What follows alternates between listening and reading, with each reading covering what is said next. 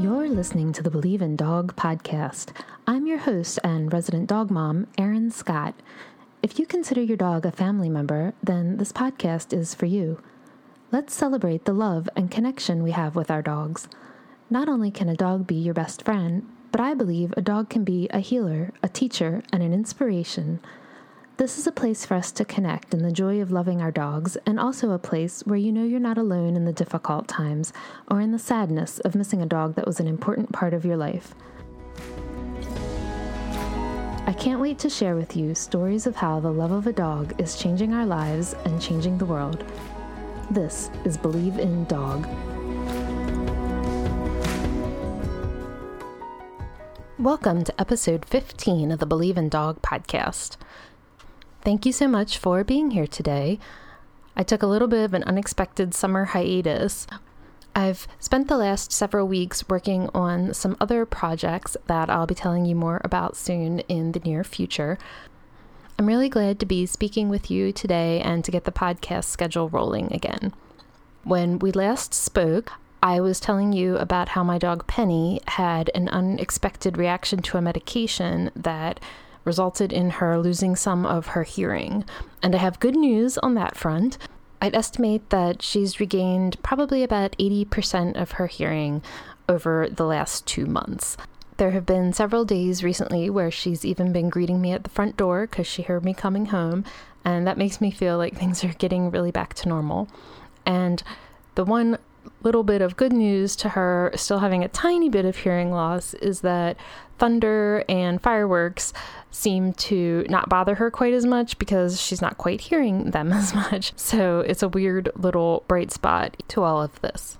And just in this past week, we celebrated our 5th anniversary of Penny joining our family. I think I've touched on the story a little bit in previous episodes, but I was actually out volunteering with my friend Mindy, who was a guest in episode 2. At the time, Mindy was on the board of the Feline Rescue Association here in Baltimore, Maryland, which has a big TNR program for urban cats in Baltimore, Maryland. So Mindy and I were out volunteering with the TNR Organization for Cats in the Park Heights neighborhood in Northwest Baltimore City. And we turned a corner, and out of an alley came running this very skinny dog that was missing a lot of fur. And that is my dog, Penny. We threw her in the truck. She had no tags, no collar. She was extremely underweight. She looked like she had very recently given birth to puppies. We went and looked through the alley to see if we could find or hear any puppy noises. But when we didn't, we decided to take her to Baltimore's Barks Animal Shelter. And then as soon as her stray hold was over, my husband and I went and brought her home, and Penny has been with us ever since. So I'm so excited to be sharing 5 years with her. I called her on Facebook my ride or die gal because she's always up for an adventure. She always wants to go for a car ride. And I took her out for a very special 5th anniversary, 5th Gotcha Day car ride because that was the best thing I could think of to celebrate Penny being a part of our family. I'm really excited for you to hear today's episode. This is the first time that we're having like a returning guest from a previous episode come and give us an update on what they've been up to. So I hope that you have listened to episode 3 with Michelle Siraki. And I'll give you a little bit of a recap here in case you haven't. In 2002, Michelle and her husband brought home a pit bull named Capone. He was a little puppy when they first brought him home, and then as he started to get older, he developed some behavioral issues. Michelle and her family also experienced a lot of discrimination because they had a pit bull, even within their own family, but especially when they started reaching out to dog trainers or walking through their neighborhood, there were a lot of people who were not supportive of them having a pit bull. She would experience things like she would call a dog trainer to find out about classes. They would tell her there was an opening, and then as soon as she said that she had a pit bull, suddenly the class was closed. So this was now around 2008. Michelle and her husband decided to put an ad on Craigslist, which she mentions was not as creepy back in 2008.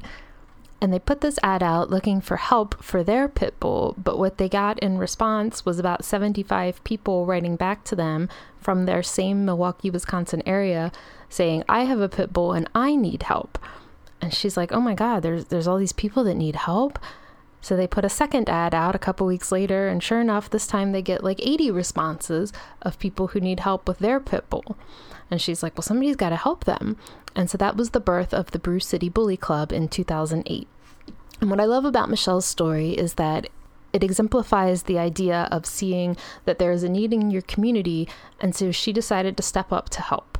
So from 2008 until 2019, the Brew City Bully Club worked in the Milwaukee, Wisconsin area to spread education and awareness. They did things like rescue, advocacy, providing spay-neuter services, and veterinary clinics to help the underserved community members in their area.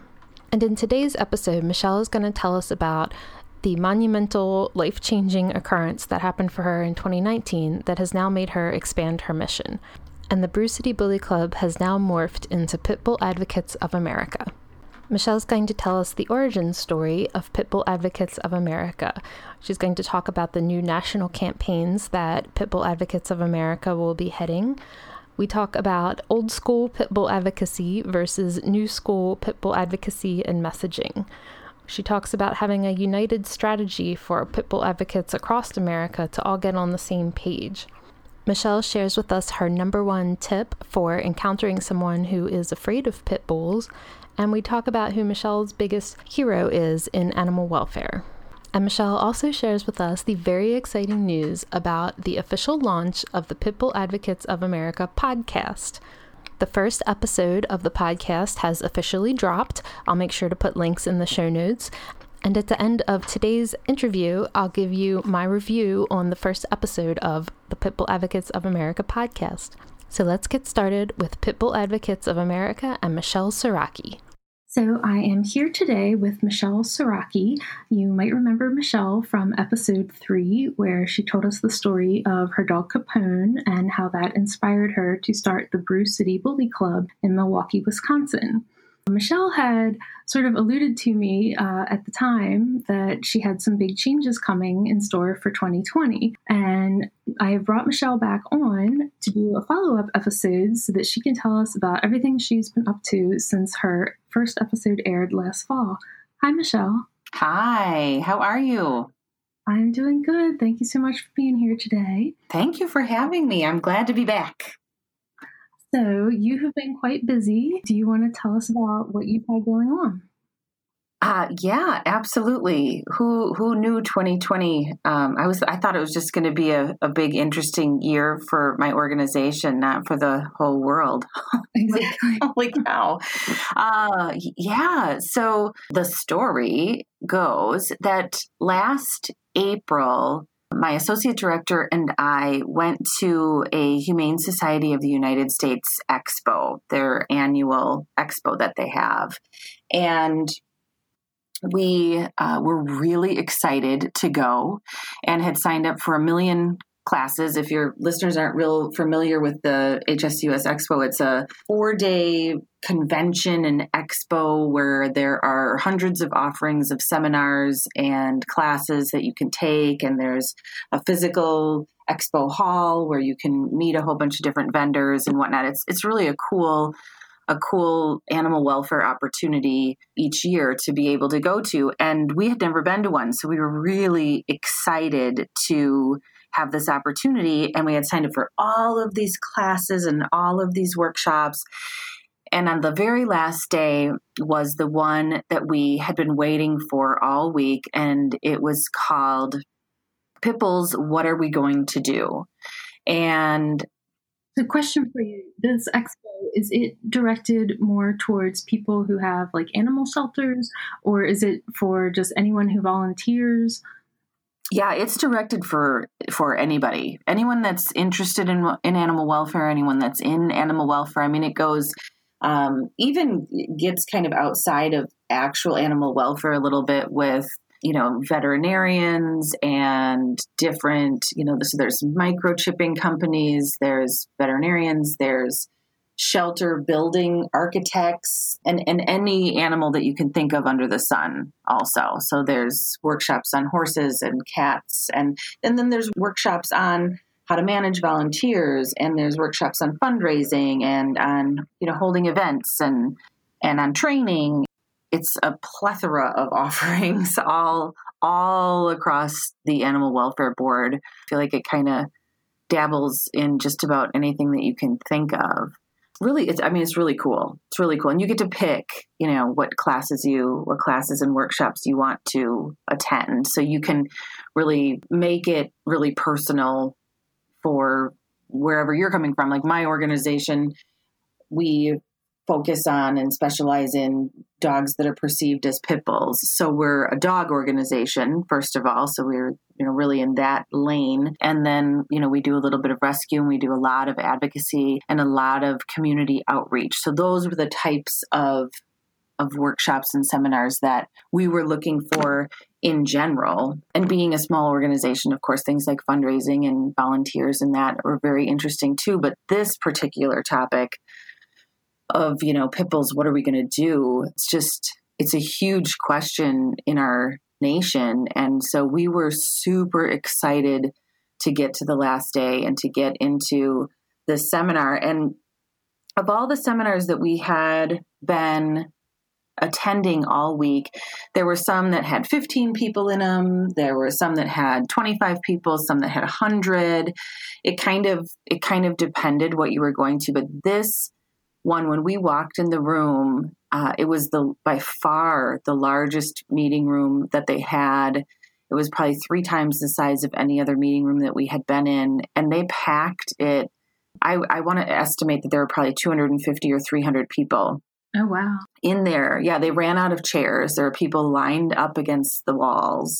And so, that right there as a pit bull advocate, that right there goes, okay, so I've been in classes and workshops all week, and this topic is the one that a vast majority of folks that are here really wanted to be part of, and they're willing to stand up against the wall and not even have a seat for 90 minutes so that they can try to get an answer to this question. So obviously we were really excited. And when it got started, we found out that the presenter was ill. And so someone else was just going to be filling in, and he was going to do this real short, abbreviated PowerPoint about some pit bull topics. And then basically what they had decided to do was go ahead and make it like a town hall style meeting.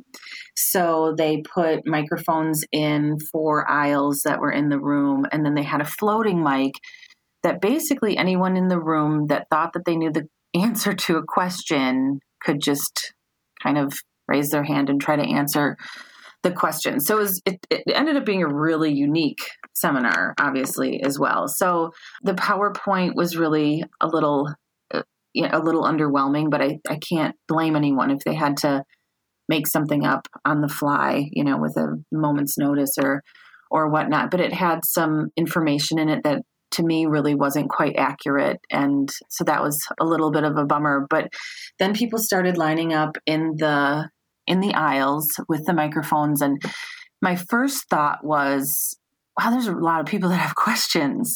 There's 4 microphones and each one has their own line that's several people deep. Like, that's really interesting. And then the questions started coming, and it was a mind-blowing hour then, because if anyone did get to listen to the episode that I was on with you last time and heard how I started this organization with a couple of Craigslist ads that went crazy awry, and what ended up happening was like 150 people emailed me and asked, like, they were begging for help with their pit bull type dogs, even though that's not at all what I was trying to do. So here I am in New Orleans, and it's like the same thing is happening. I'm having deja vu from 11 years prior, because these people are standing up in these aisles and they're just like, our board of directors won't allow us to adopt out pit bull type dogs, and we don't know how to change that. We don't know how to talk to them. We don't know how to get that rule changed. Or, we have breed specific legislation in our town and we want to get it lifted and we don't know where to start. So how do we start a campaign against that type of legislation? One lady from North Carolina stood up and she said, I can't talk to my family about pit bulls because it's such a political conversation and people get so heated and they get so upset. And I need somebody to help me to be able to talk to my family about this. And even, we know that our community needs to get some resources for low cost vet care and for spay and neuter, but we don't know where to start. We don't know how to do this.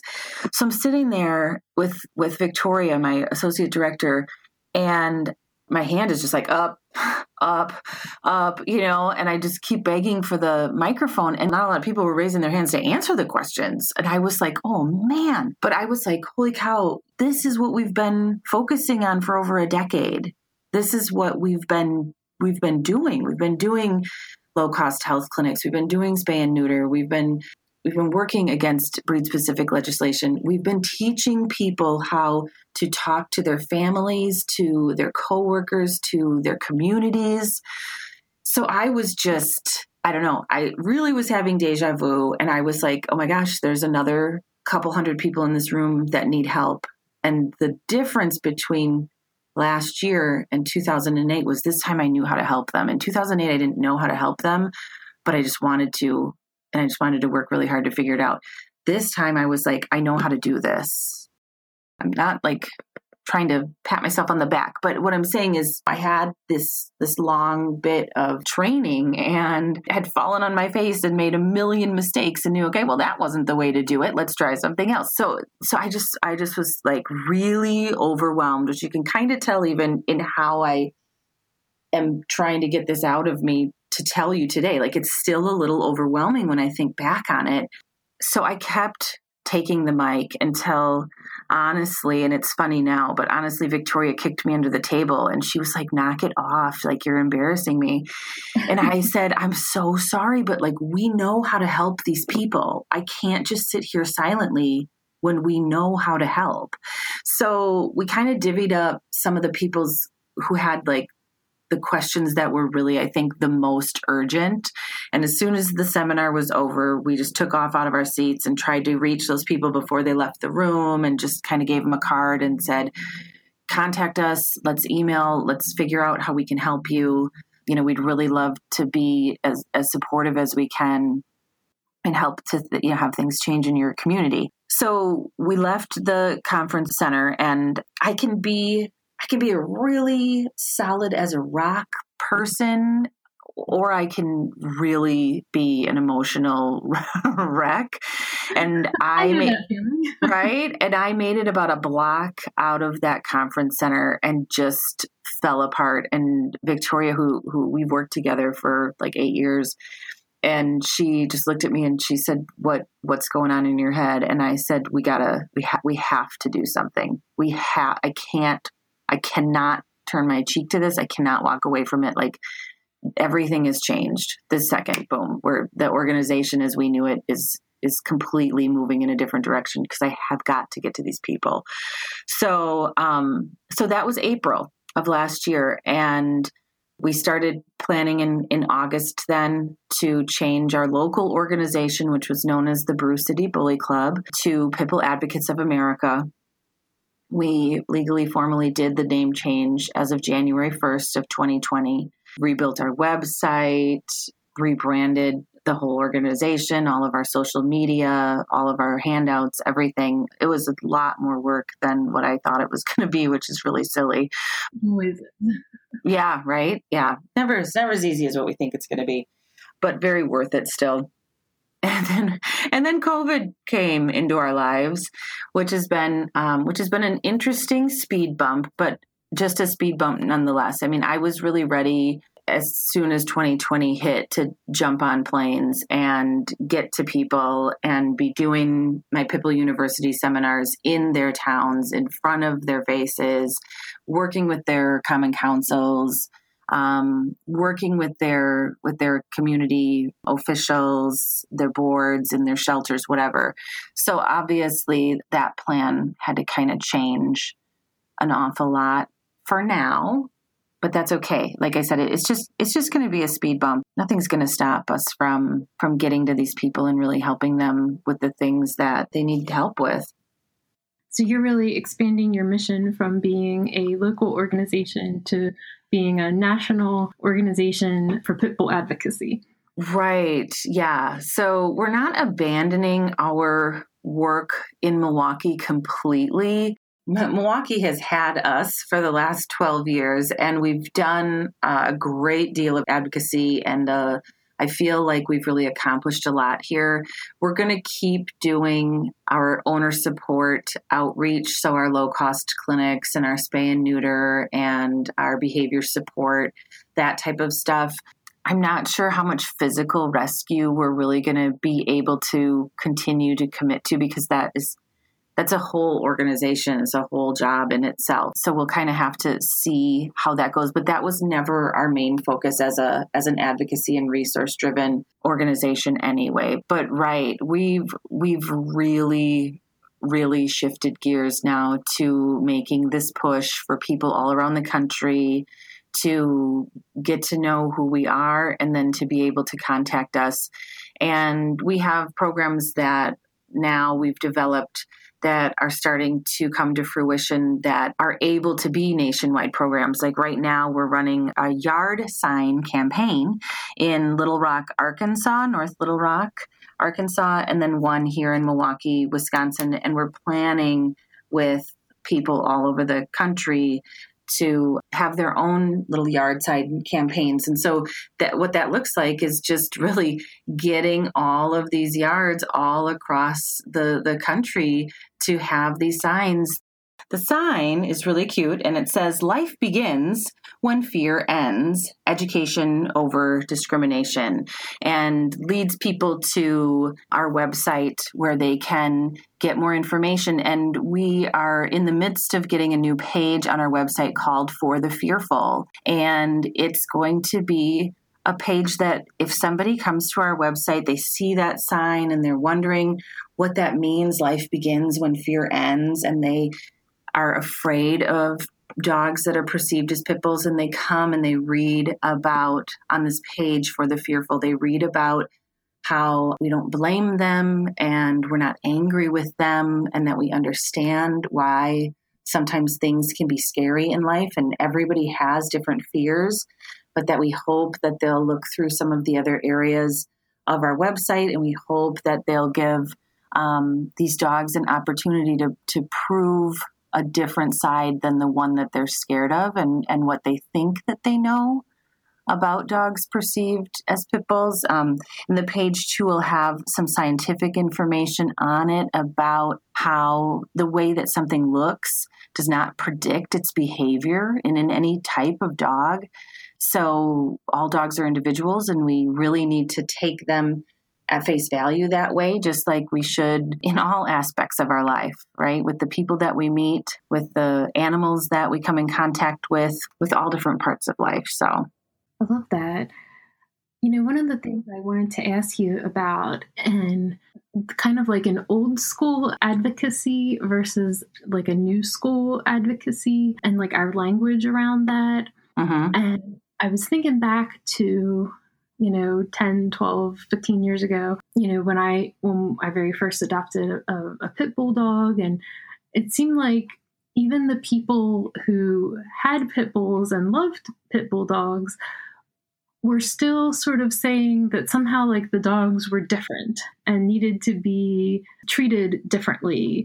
And that, they know they don't have locking jaws, but, they're stronger, more, stubborn than a lot of other dogs. And, we had our old girls, Lucy and Kahlua. And I remember people, kind of lashing out at me, telling me I couldn't have two female pit bulls together. And It's like, we're literally best friends for 10 years and like never left each other's side, Yeah. And so there's sort of like a thing of like, first we have to get kind of everybody that has a pit bull on the same page, as well as getting everyone else on the same page too. Yeah, you couldn't be more right about that. In my opinion, I am 150% with you. And it's funny because we were just recording a podcast yesterday morning and brought up the fact that pit bull advocates we are all over the place with how we feel like we should be doing this and what we feel like we should be saying, and then arguing sometimes amongst ourselves. And it's really just shooting our advocacy in the foot. It's just sad. It's just sad because we could be, if we had a uniform strategy and if we had a consistent message, we would be able to do so much more good and make so much more progress, so much more efficiently. So this is a really big part of the goal, the overlying goal, the umbrella goal at Pitbull Advocates of America is to try to unite and bring some continuity to advocacy for dogs that are perceived to be pit bulls. And, it's funny because, there's a lot of emotion in animal welfare, and sometimes those things, they just are really to our detriment. And we need to learn to get past our own agendas and our own emotion and our own cattiness, I guess, at times, and just unite and just really just try to hit this thing hard and work a little bit more feverishly and more efficiently so that we can make some real significant progress. We need to be more like our dogs than catty. Right. We do. Yeah, we absolutely do. And everybody brings something different to the table, and that's all really cool. And I'm not saying that we need to be robotic, but sometimes it's really hard to come out and say, and again, this is something else that we have been teaching people for years and just want to do it on a much broader scale. But there's an anti-movement in Pitbull land. There are actually many organizations whose mission is to eradicate Pitbull type dogs from the planet. And this anti-movement is so well organized. They're so united. They have continuity. We can learn so much from the folks that really, should be our enemy, but I try not to have any enemies in my life. And I'm telling you, I've learned a ton from the anti-movement in the last decade, a ton, and they really have it together. And I want to emulate some of that because that's what I feel like we need. We need to have a united strategy and a consistent approach to be able to really make a difference in the country about these dogs. And, we can stereotype and we can certainly look at the fact that, different breeds do different things really well. Some breeds are really good herders and some breeds are really good hunters and some breeds are really fast. But is every greyhound really fast? No. Is every hunting dog really great at tracking and bringing stuff back? Nope. We get kind of stuck, though, I think, as humans in these stereotypes. Every pit bull is not going to not like other dogs. And, and every pit bull isn't going to be a couch potato. And every pit bull isn't going to be bouncing off the walls. There's pit bull type dogs are so diverse in their genealogy. And this is another big thing that we want to try and get into the public's mind so that they can really kind of start to understand where they have the wrong information. But Pitbull type dogs are the biggest mutt that we have. They're so mixed up.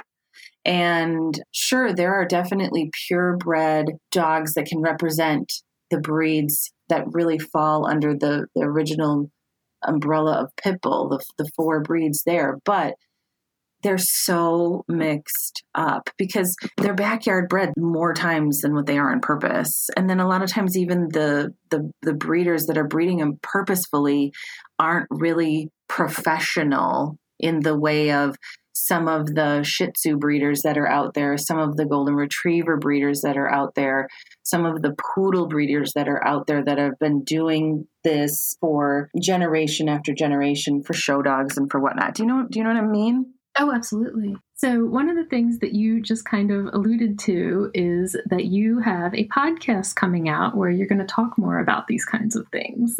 We do. And this is, it's so exciting. You know what? I had so much fun being on your podcast last year that I decided I wanted my own, which is kind of true. I might have had an idea that I wanted a podcast a little bit before you and I talked. However, one of the ways that we feel like we could have a farther reach and be able to get our message out to, vastly more people is through this, relatively new medium of podcasting that's becoming really popular. So really soon we are going to be launching our own Pitbull Advocates of America, the podcast. Not the most creative title, but we felt like it really gave people a good, clear idea of what it is that we were going to be about. We're going to be about advocacy in relation to Pitbull type dogs. And our first few episodes are kind of introducing the organization and introducing the foundation of creating this unified strategy with this really consistent message. And then once we lay that foundation, we're going to start putting some bricks onto that foundation each week through these podcasts. So giving people more ideas of how to really effectively advocate, of how to be able to do their own spay and neuter things in their community, their own low-cost health clinics in their community. We'll talk a lot about breed-specific legislation. We'll talk about some of the things that you hear all the time, myths, Pitbull myths that just need to die. So I couldn't be more excited about this. I think that people that love these animals are craving knowledge and want to know how to be more effective. And from the last 10 years of doing seminars and, teaching people how to advocate better, what I've really learned in person with this is that what comes really naturally to me or what I have learned since 2002, other people, they haven't, it's just like, oh, I never really thought of it that way. Oh, I never really thought about asking someone why they're scared. I just get so upset that I just shut down and I'm just angry and I can't do anything else. Well, that's obviously not going to be an effective advocacy strategy. We can't shut down. We can't get angry. We need to take a deep breath and we need to get our emotions in check. And then we need to start out our advocacy by asking why that person has that problem. And it is probably the most effective advocacy strategy that I know of. And it opens hearts and it opens minds and it opens conversations and it really changes the landscape of that person's life and what they were thinking and your own advocacy. So yes, I'm super excited about it.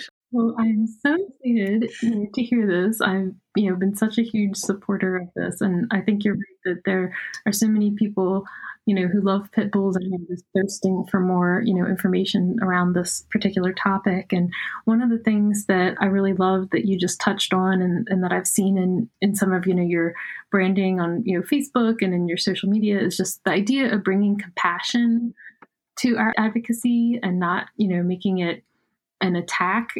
And I know sometimes it might feel like we're being attacked if somebody doesn't like our dog, but like you were just saying, like that they have a fear that maybe they had a bad experience, or they knew someone that had a bad experience, or they saw some horrible picture online of somebody that had a bad experience. Right. And really, you just said what I think a great number of advocates think. It's hard not to get angry when someone doesn't like my dog. Here's a tiny little nugget that people can hear more about at our podcast. It is almost never that person doesn't like your dog. I would say if I had to put a percentage on it in the times that this has gone on in the last 20 years of my life, I would say personally in the high 90s, it's never, ever that they don't like my dog. But that is how we feel. Mm-hmm. But it is actually when we ask them, well, why did you just, why are you acting that way? Can you just talk to me for a minute?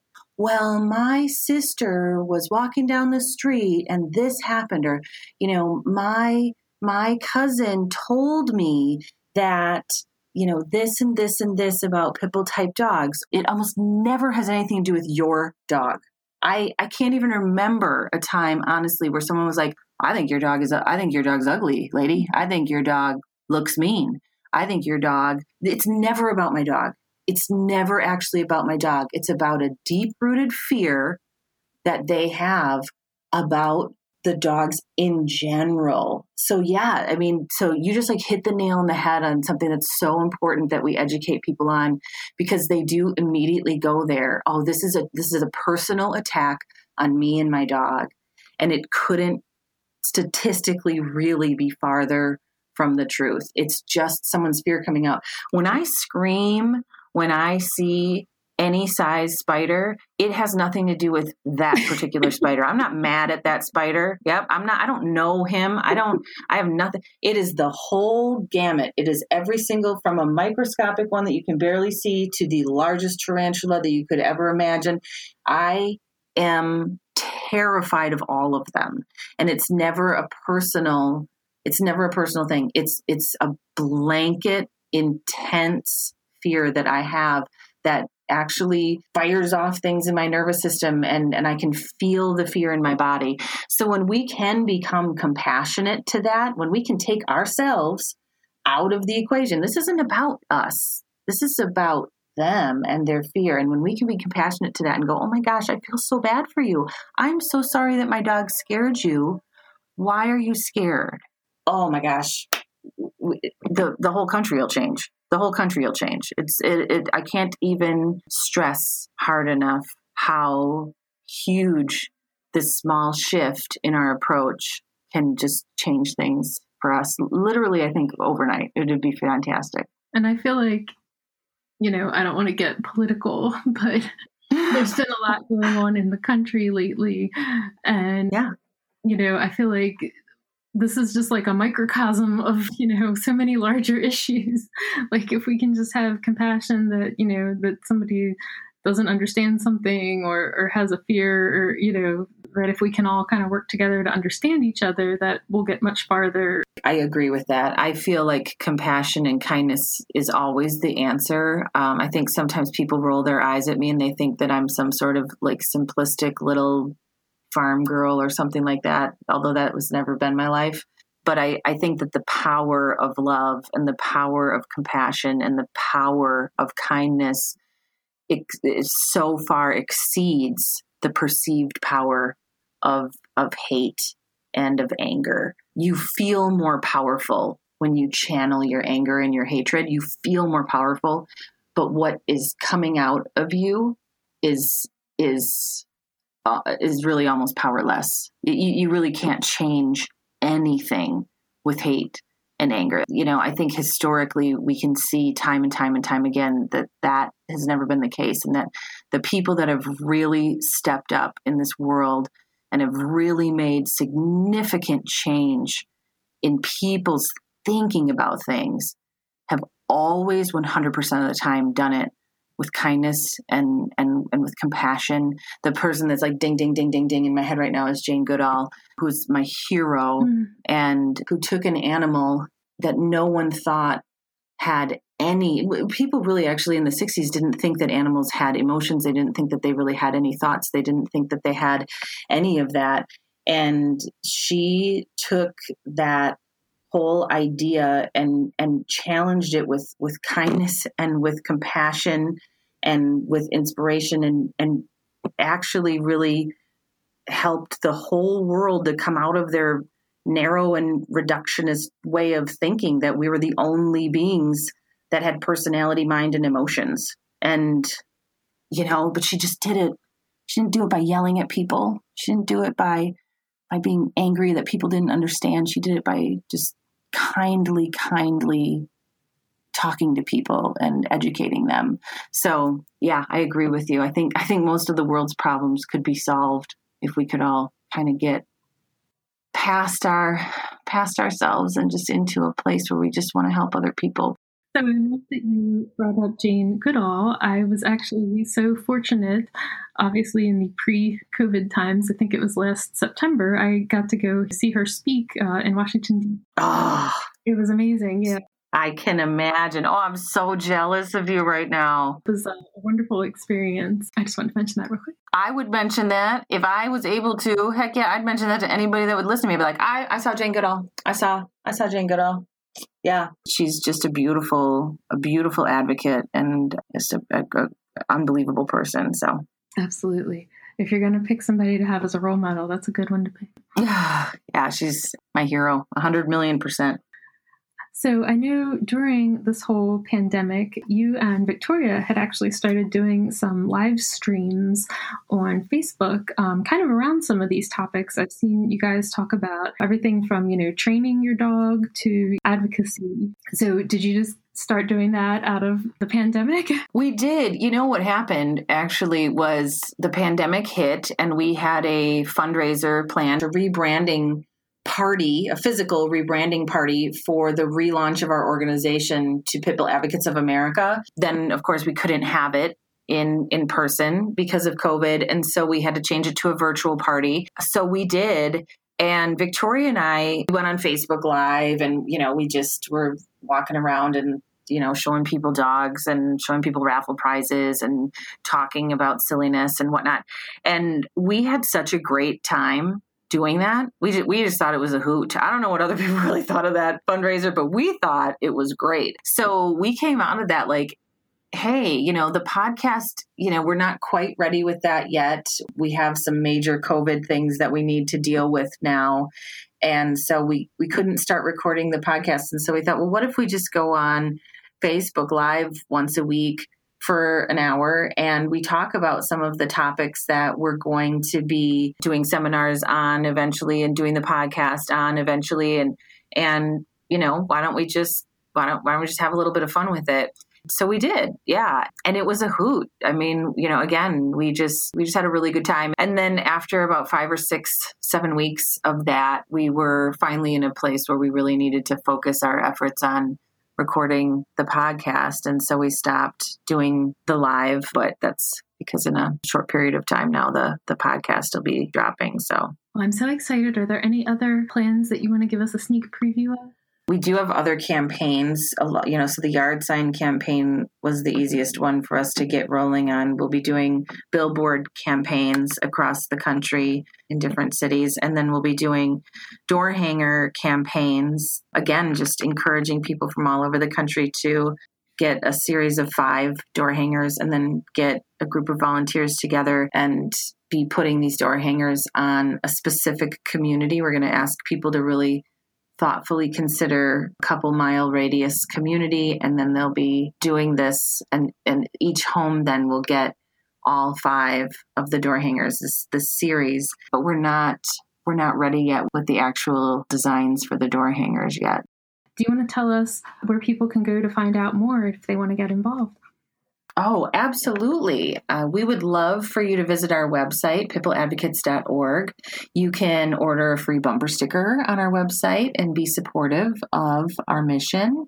There's a ton of other, I know I'm biased, but there's a ton of other really great information on that website. I'm in love with it. Our web designer did such a great job with our new website.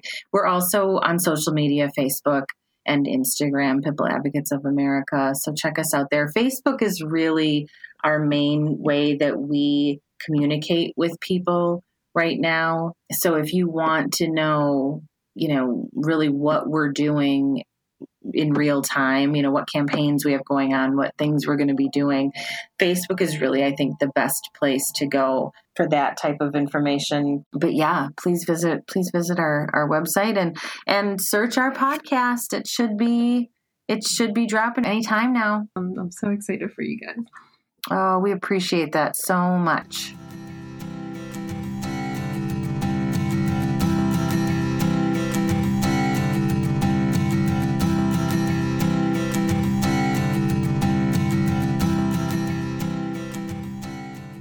I hope you are as pumped about the Pitbull Advocates of America podcast as I am. You can listen to the first episode now. I'll put a link in the show notes. In the first episode of Michelle's podcast, you'll hear her tell some of the same stories that she talked about today. There's awesome intro music. I have to give them credit and kudos on that. I love how much passion you can hear in her voice for what she does and why she does it. But my favorite part of the Pitbull Advocates of America's first episode is how honest Michelle is, how humble she is about all the mistakes that she's made along the way, about all that she's learned along her journey. I found her honesty to be so brave and refreshing, and I hope you will enjoy listening to it as much as I did. So if you have a pit bull, if you love a pit bull, if you know someone with a pit bull, make sure you tell them about the Pitbull Advocates of America podcast. And you can join in the online launch party on Tuesday, September 1st, over on the Pitbull Advocates of America's Facebook page. I'm so appreciative to Michelle for agreeing to return to the podcast and share her story and her update with us.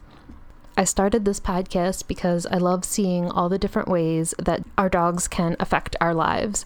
I'm sure that 20 years ago, if you had told Michelle what she'd be doing today, she never would have believed you because she hadn't yet met Capone. And sometimes there are these dogs that come into our lives and just change everything. And it might be a very personal journey for us, or it might be the kind of journey that leads us to now wanting to help everyone in the country that needs help, like Michelle's doing. And I just find it all just so amazing. And just these dogs are just such amazing creatures in our lives. They open our hearts in so many different ways.